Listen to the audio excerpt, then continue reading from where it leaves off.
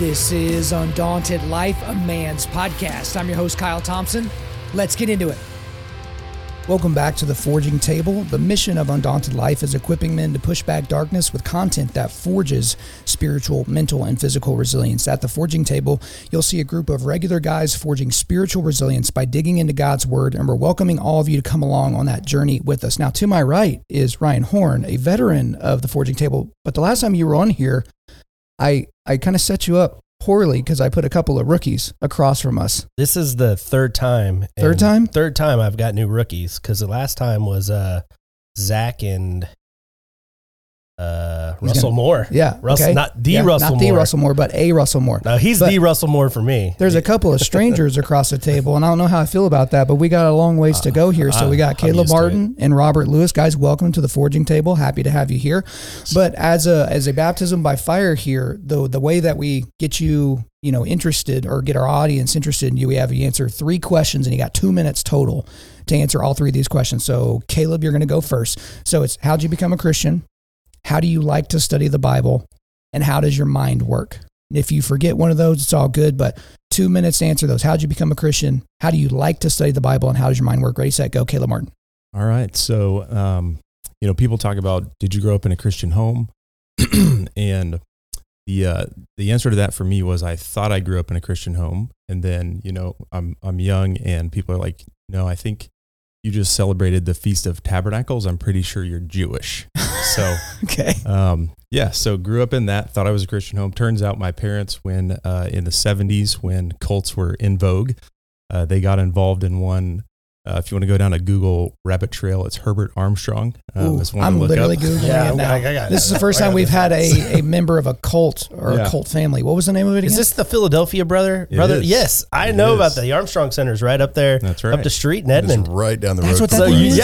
That place is a cult, dude. I could tell you all about it. Oh, man. I'm surprised you're not married off to some We're going to meet random up girl. afterwards. I know, right? I feel like I need some context. No, I don't know if I want afterwards. I think we may need it here. Like we may break the 2-minute rule, but we need some time with Nehemiah, but we may have to get back into that, but go ahead.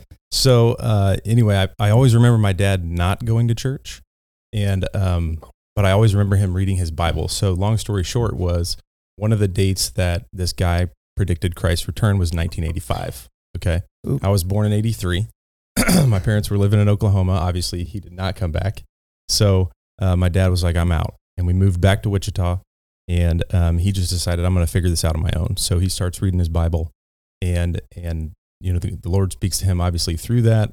He starts going to a non-denominational Christian church when I was about 12, and kind of gradually, one by one, the Lord found my family, and I found the Lord, or the Lord found me when I was 17, and it was either go play junior college baseball and live that world, or do something different. So decided to come to OU and start over where there were no expectations. So Lord found me, like I said, when I was 17, 18, and then, went from there. So there's been a lot of unpacking over the last many years for that. Right.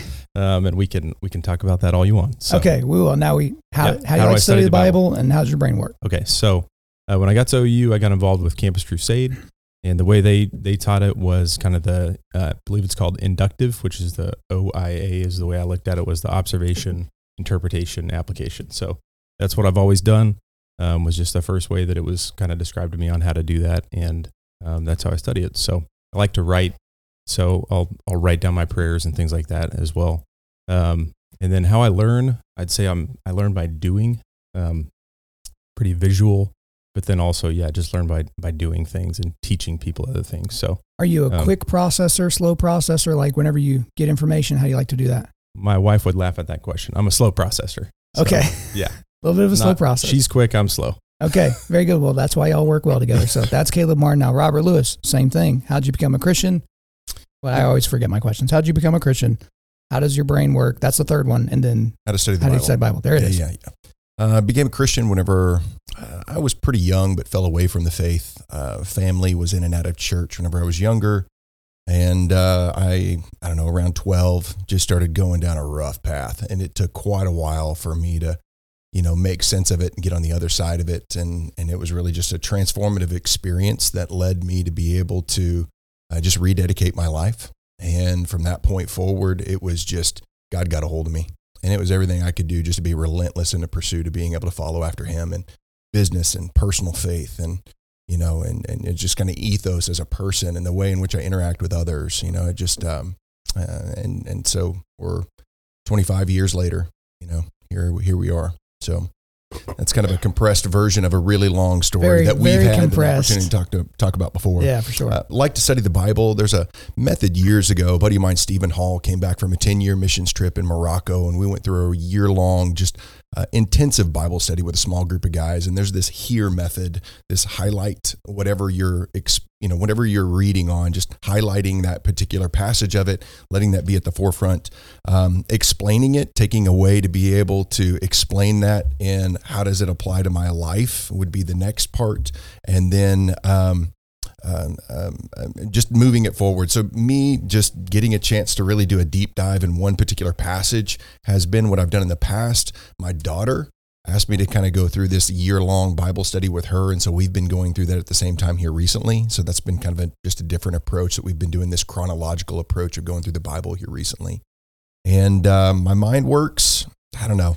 Sometimes I think it just works too fast, and I probably need to be a guy that slows down a little bit more. But man, I am 100 miles a minute, and I'm all over the place. I just got so many things that are always going on. So, yeah, I'm just like a shotgun blast most of the time on how my mind works. That's how you and I get along, is because we're both that way. And sometimes our shotgun blasts like hit each other. But then, yeah, like with Caleb, it's like you will smile, you'll flash your blue eyes, and you will think about something for a very, very long time. And we're all just mesmerized. We're like, what's he going to say? 10 minutes later, he hasn't said it yet. But I do have a question for the table before we dig into Nehemiah 10. So diagonal from me is Robert Lewis, who happens to be a purple belt in jiu-jitsu. I happen to be a purple belt in jiu-jitsu. So Caleb, Ryan, what exactly is the reason why y'all are so not dangerous? Like what's going on here? Ouch. Oh, I'm dangerous. Are you dangerous though? I'm dangerous. Just by yourself? Dangerously good looking. Okay, there it is. Nice. There's confidence at least. I mean, come on, guys. What's confidence? I might get beat up, but I have confidence. Well, because Caleb, you and I, like, we have baseball in common. Obviously, like that's the greatest sport ever invented, unless you're a communist and then you don't like it. But baseball is. But you can't, unless you have a bat, you can't use baseball skills to stop a wolf, an actual like human wolf, from getting you. So what's the problem? I was just waiting until I turned 40 to get started. Okay. So.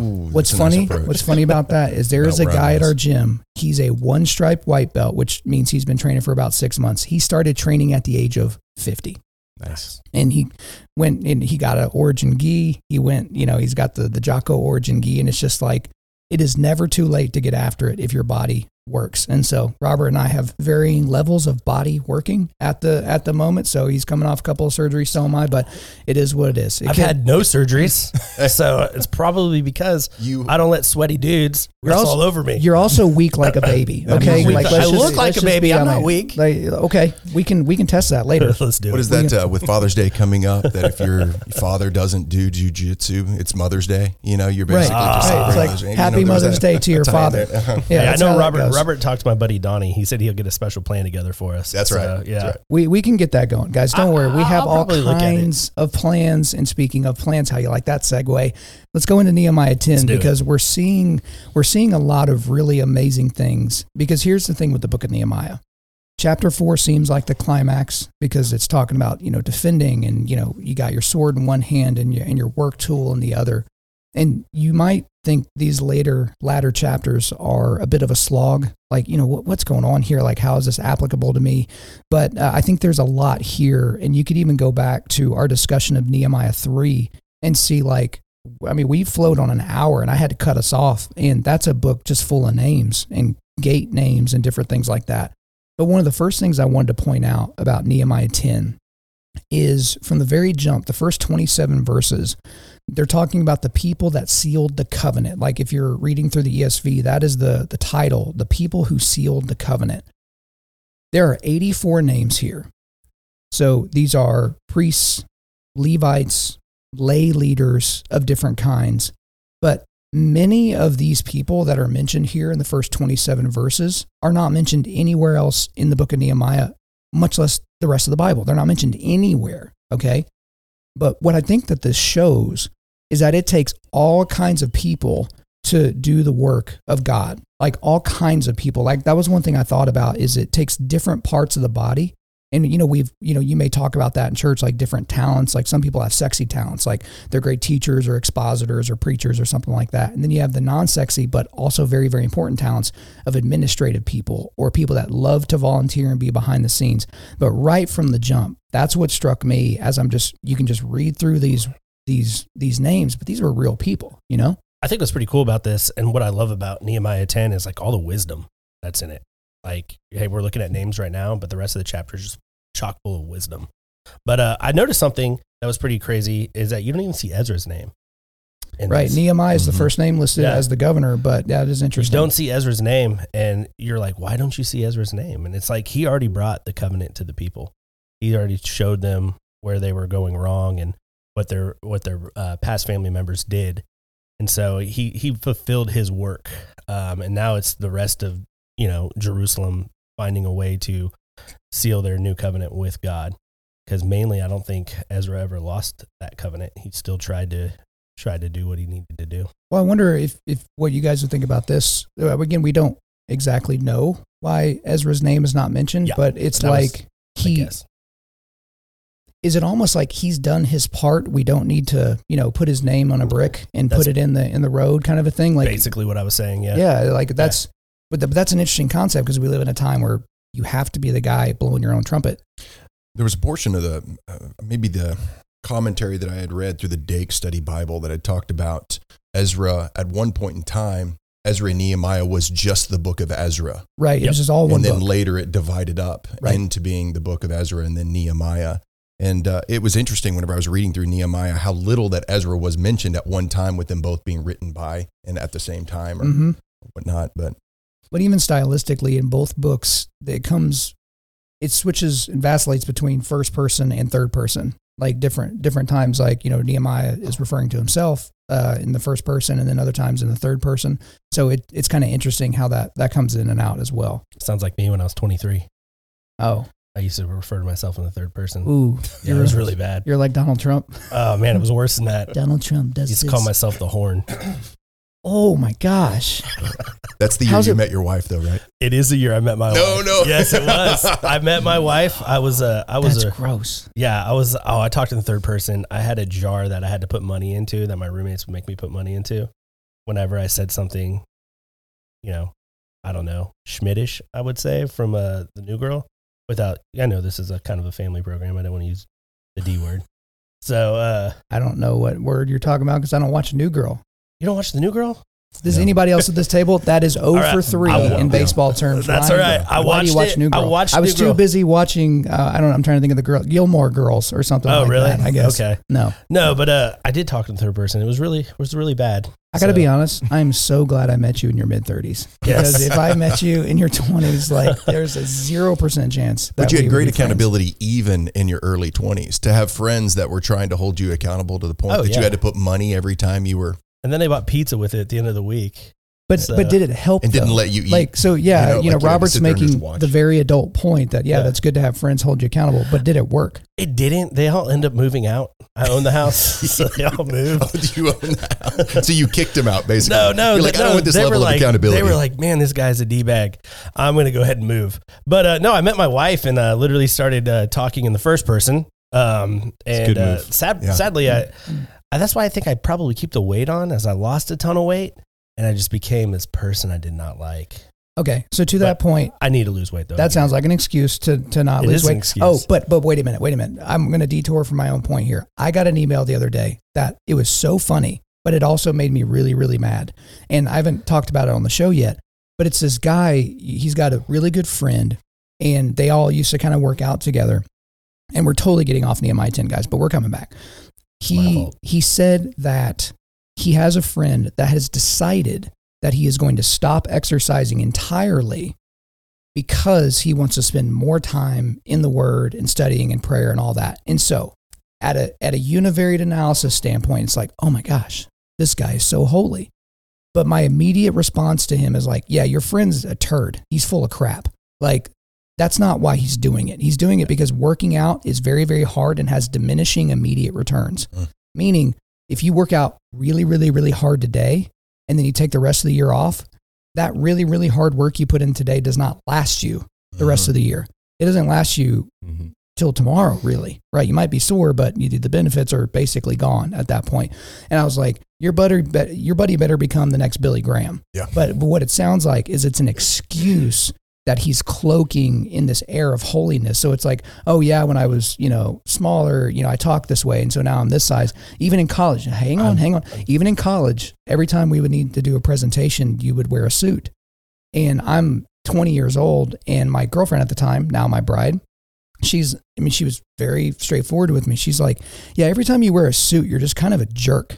Like, because just when you wear a suit, you're fancy. Shut your mouth. No, it's not true. But like, you got a tie on, everything's real buttoned up. And she's just like, you treat people differently. You're kind of rude. And I was just like, oh no, I think about that every single time I put on a suit and tie to this day. That was almost 20 years ago. Wow. And it's just like, cause it had that level of impact on me. Well, the weight didn't really have that level of, I just lost weight and thought I was really cool and drove a BMW. I just was a young, stupid kid. So luckily I found my wife. And well, Kyle Thompson thinks that's a really, really good thing that you've gotten past that, because Kyle Thompson's a smart guy. Kyle Thompson, yeah.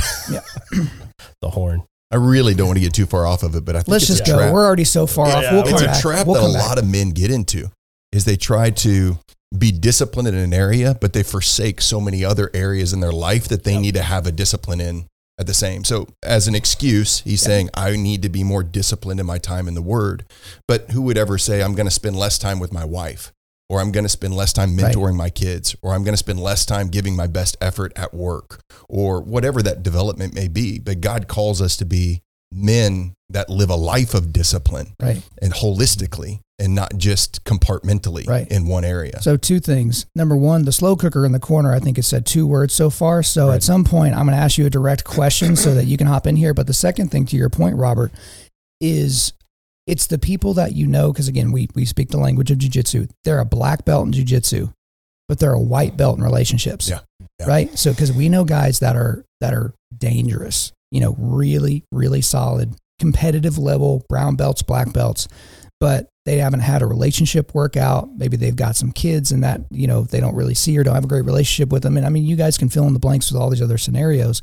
And it's like, if you look at every part of your life as a belting system, so in jiu-jitsu, it's white belt beginner, and then blue belt, purple belt, brown belt, black belt. And in jiu-jitsu, it's like a real martial art. It's like if you train all the time, it'll take you 10 years to get your black belt, right? You don't get it in a year and a half by, some Wing Chun guy down by the airport. It's like a legit hard martial art to learn and to advance. But think about if you thought about your marriage in that way, how you study the Bible in that way. Yeah. For me, I feel like I'm a white belt in prayer, which is, what do you mean? How can you be a white belt in prayer and run a Christian company and like do all these different things? But it's like, you're giving yourself a grade, and it's not an A through F, it's A, B, or F, right? Because you can't really get by being a C or D in prayer, right? That type of thing. So Caleb, I need you to start talking in 3, 2, 1, go. All right. So thanks for giving me that time to think about this. You're welcome. So the thing that stands out to me right here at the start is, we're talking about a wall that they were working on for, 52 days, I think. Yep. Mm-hmm. It's like 30 to 40 feet tall, 9 feet wide, 2.5 miles around roughly. And he names 84 people. So, you got to think like 84 people didn't do that. No. He's talking about the priests, the Levites, the leaders. He's talking about people that stood out. I'm sure he could have easily made this list 250 people. Yeah. Right. You know what I mean? So, these are the people also that raised their hand and said, we're going to sign this covenant. We're going to sign this document. So, you think about all the covenants that you've made in your life, and it's a pretty short list, I would think, especially covenants that mean what this meant.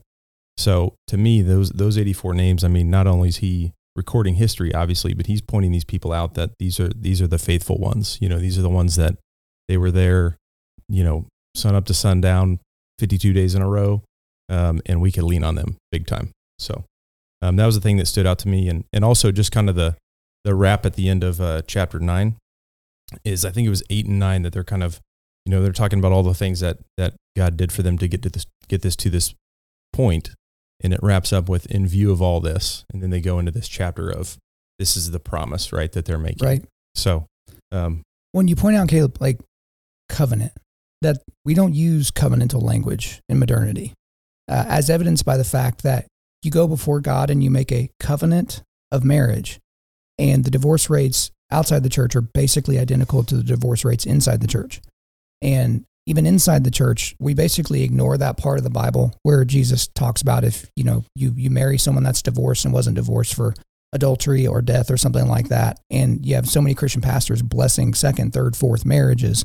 And, even violative of wearing the white dress when that was a sign of virginity and purity and all that. And how many women actually make it to the altar with that intact. And it's just an interesting thing that and we'll talk about it a little bit more when we get down into verse 28 and from there. But we don't think in terms of covenants anymore. Everything's like, and I don't know what that is. I'd be curious to hear what y'all believe about this, because it's like we have so many contracts now. Like, so all of us are in some level of business, right? At different levels. When have you ever done a deal on a handshake? And I don't mean you shook a guy's hand and said, hey, I'll see you next Tuesday. But like an actual handshake deal to buy something or to start something or a division of revenue or, split of something like that. We don't do that anymore because we're not a covenantal people, and we just overall lack integrity as a group as well. What do y'all think? I'd agree with that. I think I like how you brought up marriage. Marriage is a covenant. I mean, it took my wife and I probably like 6 years to figure that out. We actually went through some tough times in our marriage and went to a weekend to remember. And that's when we kind of learned what God's, design of marriage was, which is crazy being in church for almost like 15, 20 years at that point. And you didn't even know what God's design for marriage was. You had to go to a special event to do that. And so we learned it was a covenant. We were treating our marriage like a contract. It was like, all right, 50-50 here, 70-30 there. And it's not 100-100. And that's what a covenant is. It's the God giving his 100 and the Israelites giving their 100. And the Israelites in this point are not giving their 100.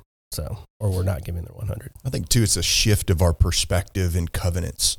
Like, it's very clear that in Nehemiah, they were making a covenant to God, but at the same time, they were making a covenant to each other to continue to guard and protect the city, to keep it kept up, to be able to continue to expand it. Whereas the flip for us is, I think in marriage, we have a covenant with our bride, but we fail to realize that that covenant really is to the Lord. And our promise that we made to our wife is a promise that we made to God that we would guard and protect and love them. And so I think we've just moved this shift away from the covenant with the Lord like Nehemiah they clearly had, and we've attached it to people that's so easy for us to sometimes to emotionally, or convenience pulls us apart, or maybe if it's a business agreement and we're not making the profits that we thought we were going to make, that we could pull away from. But when we commit to something, it's right. Far beyond. Well, and Caleb, you've got the most kids at this table. You have four boys. It's kind of interesting. Neck. Oh yeah, that's right. We're neck and neck. My math is terrible. Oldest boy, 3 girls. They got 8 kids on the other side of the table, dude. We only got 5 on ours. Like, they're not rookies at everything apparently. But the interesting thing about kids is we almost have an innate covenantal connection to our kids, but we don't feel that way about our brides. Because how many times have you seen this? Yeah, things just aren't working out with the kid's mom. Like, we're getting a divorce, but I'm just going to do everything I can to be there for the kids. Mm-hmm. So wait a minute. You're going to do everything you can. You're going to empty the tank for your kids, which is 2 thumbs up good, but you don't have that same stamina for your bride that you supposedly made a covenant before God to care for, whom you're supposed to be with as well after the kids are no longer living in your house.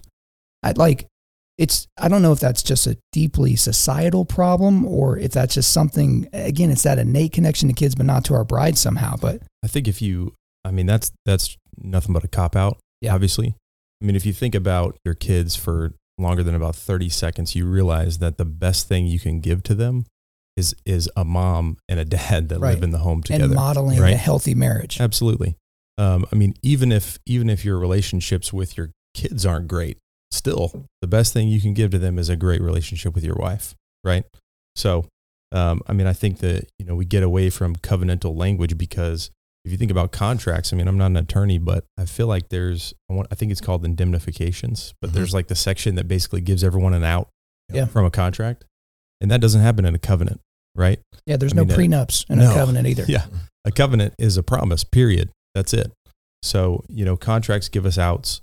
I think that we're in a time that's full of kind of I gotta make sure to get mine. I've got to make sure that I'm happy. So if I'm going to be happy over here, then I need to get out of whatever it is that I'm committed to, air quotes. Yeah. So. I think there's some foreshadowing in this chapter in regards to that in marriage. It's like, how do we look at our marriage? How do we look at the people that we're marrying? Where are we at in regards to that? Because we're going to go further in Nehemiah about how we shouldn't be unequally yoked from where we're at. So with who we're marrying. And so if we're building that contract and we're building that, not contract, but that covenant, we want to make sure we build that covenant with what glorifies God. Yeah. You have the right pieces to make the right house. And I know there's a lot of construction and building stuff in Nehemiah, but we're talking about that kind of in a higher level. But again, I don't want to, before we move on, I don't want you guys listening to this to miss out on those first 27 verses, just buzzing through it. And we'll probably talk about this in latter chapters that we have coming up. These were real people. So we don't know their names right now, but just think about in the community that you live in. Whether you're super connected, go to the chamber meetings and, you participate in local elections, there are people in your community that are not known outside your community, but they do heroic things.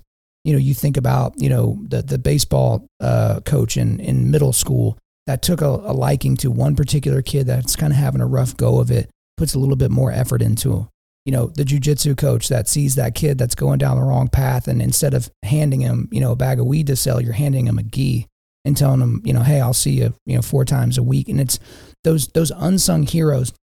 This is a list of unsung heroes. How do we know they're unsung? This is the only place that most of these people are mentioned, right? And again, how many people, this goes back to your point earlier, Caleb, like how many of these people were not,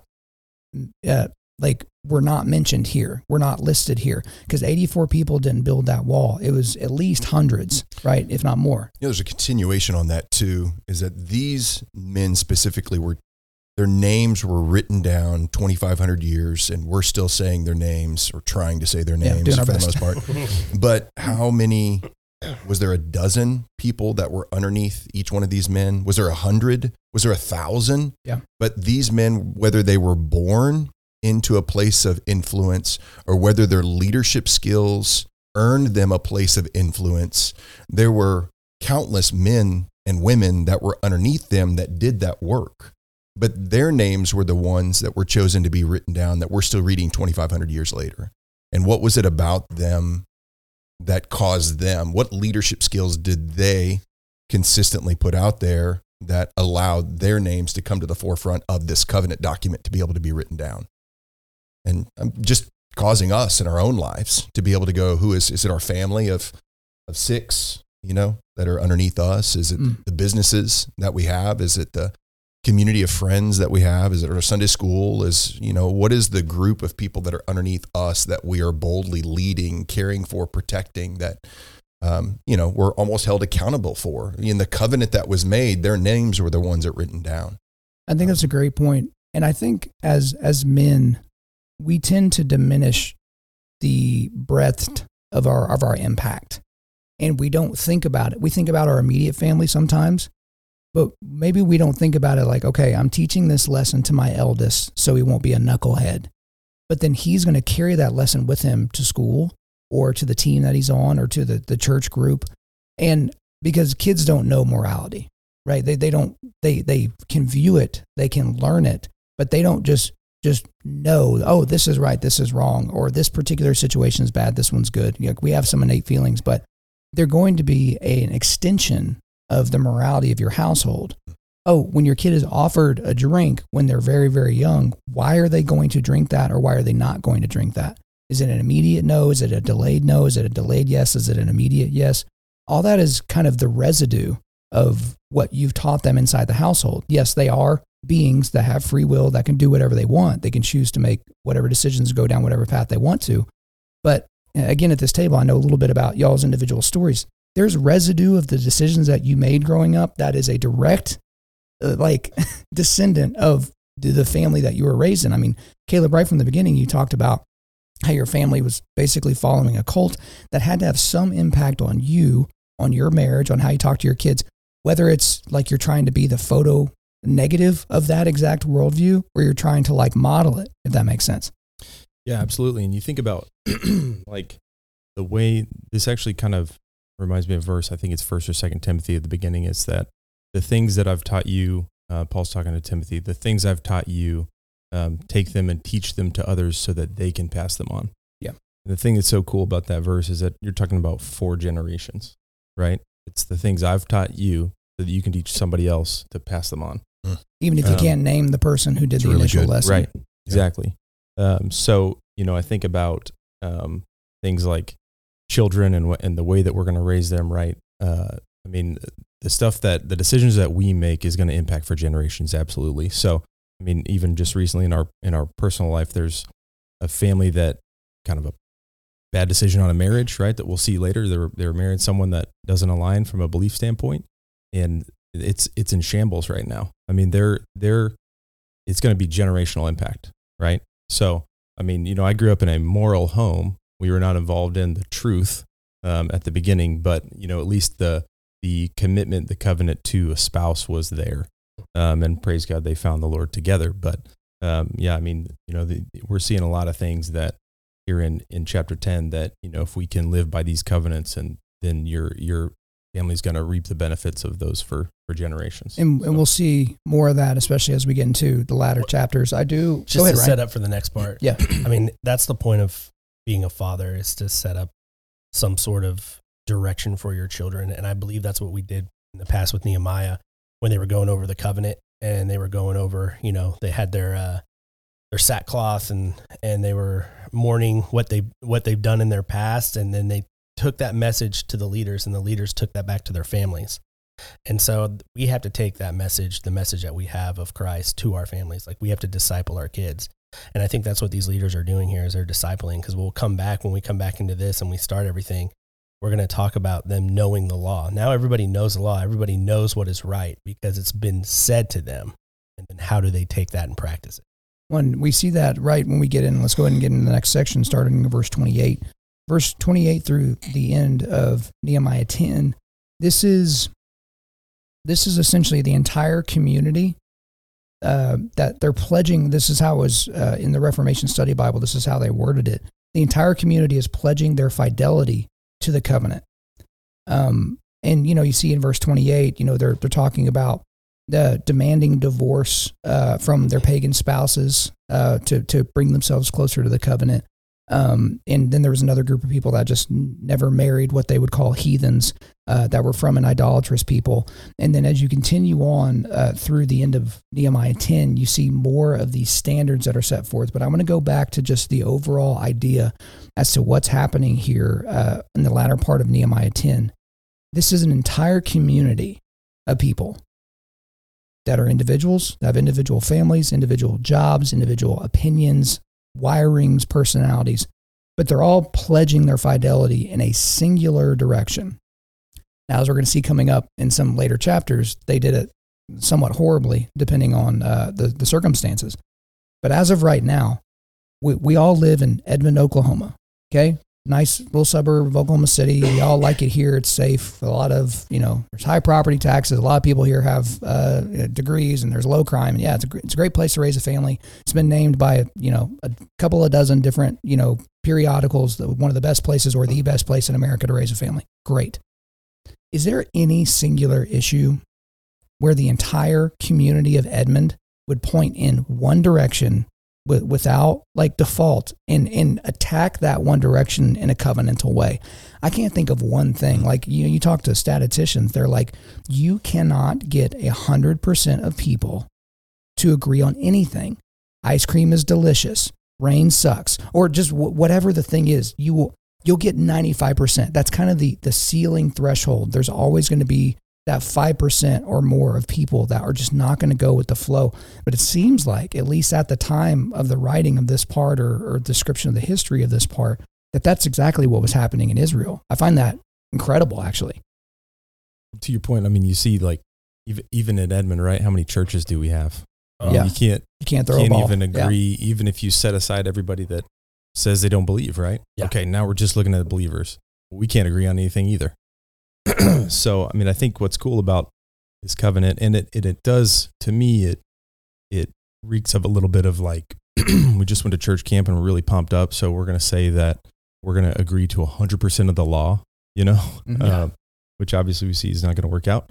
But what they're saying is, in short, is that we know that we're God's people. We want to be set apart, right? We want to be held to a different standard, and the standard is the law at this time. So, I mean, that to me is kind of what rings true. But even, like I said, even within the church, it's like we can't even agree on one, that we want to be set apart based on the law, but then what is the law? So I think it's pretty cool to look at if you look at Nehemiah as a whole and you're looking at the wall, we're building a wall. And then after they read the covenant, they're building another wall within themselves, a wall that's steadfast by God. That's good. And if we look back at later chapters, you're going to see that wall start to get cracks. Yeah. And I think that's something that we have to look at in our Christian life. It's like, hey man, we were at that summer camp, we were on fire for God, and then we got back into regular life and the cracks start to form. And how do we use God to cover those cracks? Not to put too much onto conditions, but I look at the condition of the people at this time in Nehemiah. They were scattered, they were broken, they were destitute.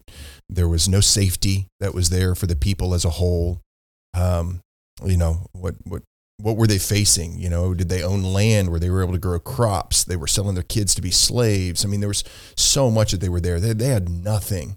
And then I compare that to Edmond. We have everything. We have excess. We have an abundance.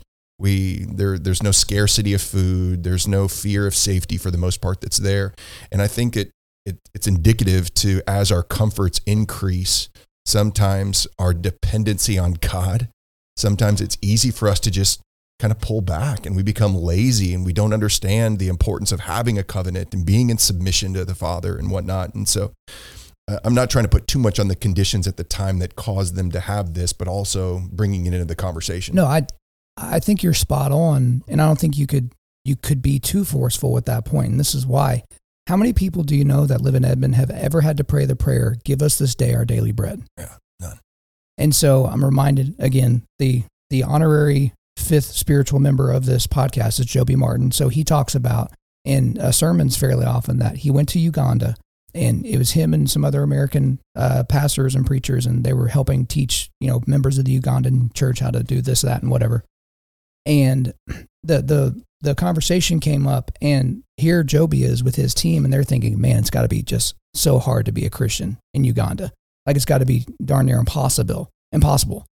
And he told that to one of the pastors, and he goes, no, it's almost impossible to be an American Christian. Yeah. Because we don't have the same opulence that you have. We don't have the same provision that you guys have. Like, you don't have to rely on God at all. And just think about, to the point you were making, Robert, it's like, okay, just think about food. Just think about food. How many of us have killed an animal with our bare hands, have taken the meat off the bone, and have put it in some sort of preservation manner, whether salting it or putting it in the freezer at our house? That's not something that everyone does. There's a good amount of hunters around here, but not something that everyone does. We go to a store that's air conditioned and it's perfect in there. It's 71 degrees no matter what time of year it is. And you go and someone else has killed your animal. They have cut it up. They've put it into packaging. It's wrapped in cellophane, and all you have to do is buy it.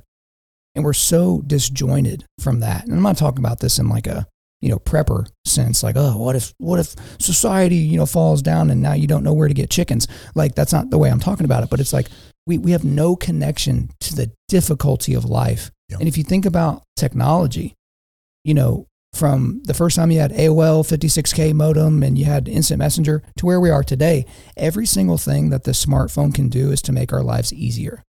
And this is kind of an argument against the people that are, big into universal basic income and those types of things. It's like, when life gets easier, we don't get better. Like, we get dumber and lazier. Yeah. Like, we literally have the totality of history and human knowledge to this point in our phones, one Google search away. And we're also stupid. And we don't spend our time on the things of God. We don't spend our time trying to build things that is going to lead to human flourishing. And so I feel like I'm preaching now, but that's the thing that I see here. So I think your point's still on. And to kind of echo where you're at, there's this book, The Insanity of God by Nick Ripken. It's an alias that he uses because when he was in those third world countries where it's illegal to preach the gospel, they didn't want to use his real name as the proponent. He has another one that's The Insanity of Obedience. And I've never read a book that shifted my perspective more of how the gospel flourishes in the most dangerous of environments, where people are persecuted the most, where, they're up until death is where sometimes you will see the most fervent faith, where you'll see the most dedicated people that are the most passionate and loving about spreading the gospel. And I wish I had some of the quotes right now from his, but it framed really, really well what you were talking about. It really means something, in places like that. That's and where there's a lot of adversity. It's like that kind of blows up your worldview when we're talking about a Lord that created everything, that you can that loves you, that you can trust in and have eternal life. Right? I mean, that it doesn't have anything to do with like the circumstance. And I feel like we're all talking about is the distractions just abound where we are. And I think that the challenge when I think about this, I mean, I'm always thinking about my kids when it's around this kind of topic. But then, pretty quickly I go right back to myself that it's like, I want to figure out how to get rid of, screens and different things for them so that they kind of understand how normal people live, right? Not like normal people, but how can we be set apart? Like in chapter 10, like they're wanting to be. So, I come right back to myself on like, okay, if I'm going to ask them to do certain things, then why am I not going to do those things myself? Thanks. Major gut check. When I look back at this and seeing the certain things that they do, I mean, there's a purpose behind the things that they're doing. There's a purpose behind why they want to not give their daughters or sons to the peoples of the land, or take daughters for their sons. And it's because they want to preserve their culture. What we see back in Solomon's time is Solomon had that harem of women, and Queen Bathsheba came in and he started building temples around Jerusalem to honor the gods of his wives. And so these guys taking in wives who are teaching their children not Hebrew, teaching them another language. The only way to read the law is through Hebrew. So if those kids can't read Hebrew or speak Hebrew, their law dies out, their covenant dies out. And so then their people die out. And so there's a method to their madness in this. Yeah, I think there's certainly a method, but also you bring up a good point as you describe different things, certainly in the Old Testament. And Christians get this wrong as well, but this is mainly a sword that is wielded by people that hate Christians, hate the Bible, that type of thing. Just because you see it in the Bible, that does not mean it's prescriptive. So there are certain things in the Bible that are descriptive, but not prescriptive to you in 2023 in America. There are things in the Bible that were something from God that was to a particular people group at a particular time for a particular purpose. And so there are so many things, like people use parts of Nehemiah, morons back in the day, to say, yeah, this is why we shouldn't have interracial marriage. Look at the book of Nehemiah. It's like, okay, you're a moron. Yeah. Like that's again, I rail against univariate analysis all the time. You go one layer deep and then you build out your worldview. And yeah, go ahead, Ryan. I'm just saying, like, when you look at that, I don't look at that. I look at it descriptive. Yeah. But then I look at the prescriptive point in the New Testament of 2 Corinthians 6:14. Don't be unequally yoked. Right. Yeah. With an unbeliever. And that's what they're basically unequally yoked with a person who doesn't believe in God and believes in other gods. And so it's not talking about the race. Right. It's talking about who are they serving? And again, there's a different thing between race and ethnicity, and in terms of kind, like we're all part of the same human kind. But yeah, go ahead. If you look at Elimelech left and went to Moab this is during the story of Ruth, and took his sons and his wife, and he wanted to leave there was a famine going on or something like that. And so he wanted to leave. He left, but he went against what God had called out in this covenant. So he died, his sons died because they married Moabite women. Well, look at Ruth, who is a Moabite. She left with Naomi, I believe is her name. I might be wrong. I believe it's Naomi. And went back to Jerusalem and served God. And so Boaz wasn't unequally yoked, because when he met her and he married her, she believed in the God of the Israelites. That's good. Yeah. Yeah. She was already converted Yes. at that point. Yeah. And so it had nothing to do with race or ethnicity. It had to do with an alignment with God and a belief in serve? God. That's good. Yeah. And that's, I guess, a caution to any listeners out there, because maybe you grew up in a family that you thought was fundamentalist, but they were actually just really bad at reading the Bible, really bad at understanding it. And so maybe they, again, go back to several hundred years ago when people were saying that the African slave trade, chattel slavery in America, was okay because slavery was described in the Bible seemingly in positive light. It's like, you only get there by mental gymnastics. You only get there by literally exegeting the scripture improperly, which is to say that you're eisegeting it. You're putting your own opinion into the scripture so that it comports with your worldview. And as we wrap up Nehemiah 10 here, I want to go all the way to the very last sentence of Nehemiah, because I think this kind of puts a bow on everything that came before it. So from verse 28 through the beginning of verse 39, the very last words of Nehemiah 10 are, "We will not neglect the house of our God." Now, you might think of that in terms of like, okay, so let's say you have a commercial building and there are things you need to do to upkeep that commercial building. And you just got out of a staff meeting where you described, okay, here's, how often we're going to get the windows, cleaned. Here's how often we're going to have the plumber come out just to make sure things are going good. Here's how often we're going to do this, this, and this. And we're just going to end the meeting with, hey, we're not going to neglect our building. We bought it. We're going to upkeep it. That's what people will read this as. And they'll be like, oh, well, they're just saying, this is the summation of our list. Moving on. It's way, way, way bigger than that. We will not neglect the house of our God. The Reformation Study Bible said it this way: renewed spiritual commitment of the people to the house of God. Renewed spiritual commitment. And then my ESV Study Bible said this is fostering covenant faithfulness. Because it's one thing to list things and check boxes, and it's another thing to point your spiritual commitment and faithfulness in a consistent direction. Again, not as a person, not as a company, as a people, which went far beyond the walls that Nehemiah had just rebuilt. Like that's a big deal at the end of this chapter. Well, I think it's, when you look at that, neglect the house of God, I mean, they rebuilt the temple. And so now that was during the book of Ezra that's described, I think, Ezra 6 or 7. And so they've rebuilt the temple, and so now they've enacted a temple tax of 1/3 of a shekel. And if you think about it, if you look back at the original law, and even at the time Jesus returns, it's now 1/2 a shekel. But they were so poor and trying to get back into the city that they did 1/3 of a shekel. And that's to fill the storehouses. I mean, you've got to have burnt offerings, you've got to have oil, you've got to have all these things. And the goal of filling God's house and filling his temples with the storeroom. You fill those storerooms. And we're going to see in chapter 13 how they neglect God's house again when it comes to one of their own enemies. It's crazy. I think there's so much good here in Nehemiah. Or were you going to say something, Robert? I was going to add on to it, just kind of wrapping up the neglect of the house of our God. When you look through the actual covenant and the terms to the covenant, there's 16 terms to that covenant. And maybe the first 9 of them are all in reference to God's law: observe and do the commandments of the Lord, keep his ordinance and his statutes, not give their daughters and wives as foreigners. Those are in alignment with relational. They have nothing to do with how to either repair the house or to even keep it by tithing, or to keep the first fruits coming in to feed the people that are caring for the facilities themselves.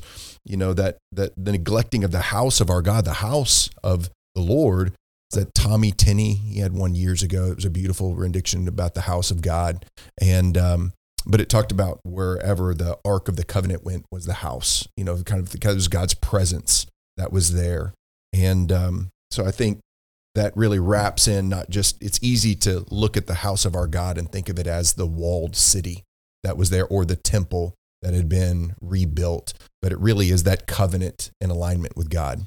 One thing that, and we'll see what happens too. I mean, they talk about the house of God throughout these chapters, but one thing that I thought that was pretty neat that stood out was, we're talking about this covenant that they made, and there were 84 signatures on it. And one of the commentaries I read that it's, all these, and one of the things that we try and tell our kids too is like these stories all point to Jesus, right? And this covenant required all these signatures, but the reminder that I read was that there's a new covenant coming, obviously. And this points to Jesus in that way. And it's the quote that I had here was that it would not require the signatures of a whole community of people. It would require just one signature in the blood of Christ, ushering in this new covenant that would actually change their hearts. So I think that's just kind of a reminder of like, listen, this is the sins of people. This is the depravity that we have, that we can't keep these covenants, right? But the new covenant is coming. So I see that 100% because like when you're looking at a lot of this stuff, like Robert said, it's relational, and how we can create wisdom from relationships. But then it also goes over, ceremonial law, a lot of ceremonial laws taking place during this time as well. And that's what Christ came to be our last ceremonial sacrifice. Yeah. I just got to be honest with you guys. I loved this discussion today because how much of, again, we've had a lot of guys, and this was never actually the point, I guess, of the forging table, but it's kind of ended up being that way. Guys all over the country are sending me messages. Hey, I started a forging table, or I started a study like your study. And no one at this table is a professional Christian. Okay. We're all lay people. We have different translations of the Bible that we read. We have different commentaries that we like, different preaching styles, and people that we listen to on podcasts or whatever. And just think about everything that we were able to, in under an hour, like pull out of the scripture that at first glance or first reading is like, there's some lists and all right, third of a shekel. I don't even know how much that is in modern day. Like, is that like a third of a coffee, or I don't know what that is. This is how you can study the Bible. So guys, as you're studying the Bible individually, but also in a group, just recognize that there are things that you can pull out of the text that don't seem like they're there, that you're not reading into it incorrectly either. So I think that this was a good idea of that, but we're going to have to leave the discussion for Nehemiah 10 there. But guys, come back here next Sunday where we're going to dig into Nehemiah 11. We might even convince Caleb to talk a little bit about the cult that his family was in. We might see if we can pull that out of him, but make sure you guys read Nehemiah 11 before we go next week. But before we let you go, we are going to do a quick resilience boost. At Undaunted Life, our mission is equipping men to push back darkness with content that forges spiritual, mental, and physical resilience. So the only link we've got there is for our donation link. Guys, how do we pull off stuff like the forging table? How do we keep the podcast going? How do we keep the lights on around here? Is because we have guys like you that are partnering with us to equip men around the globe to push back darkness. Everything we do costs money. Like, I wish that we could, pay for stuff with hopes and dreams, but we can't do that. We need your guys' financial support to continue making products like what we're doing now and expanding into more stuff in the future. So please go to that link, undaunted.life/donate, or just the link there in the description so that you can hop on board and be a part of the team with us. Thank you guys for listening to this episode. Wherever you're listening to this, please subscribe, rate, and leave us a positive 5-star review. If you want me to come speak live at your event or on your podcast, just shoot me an email to info@undaunted.life. That's info@undaunted.life. Follow us on Instagram and like us on Facebook, and check out our website for everything else, including how to donate to keep more content like this coming your way. Just go to www.undaunted.life. Also, we want to thank the band Holy Name for allowing us to use their music for our content. The music on this podcast is their song Perpetua, which is off their self-titled debut album on Face Down Records. The links are in the description. I'm your host, Kyle Thompson. Remember, keep pushing back darkness, keep forging spiritual, mental, and physical resilience, keep seeking the Lion of Judah.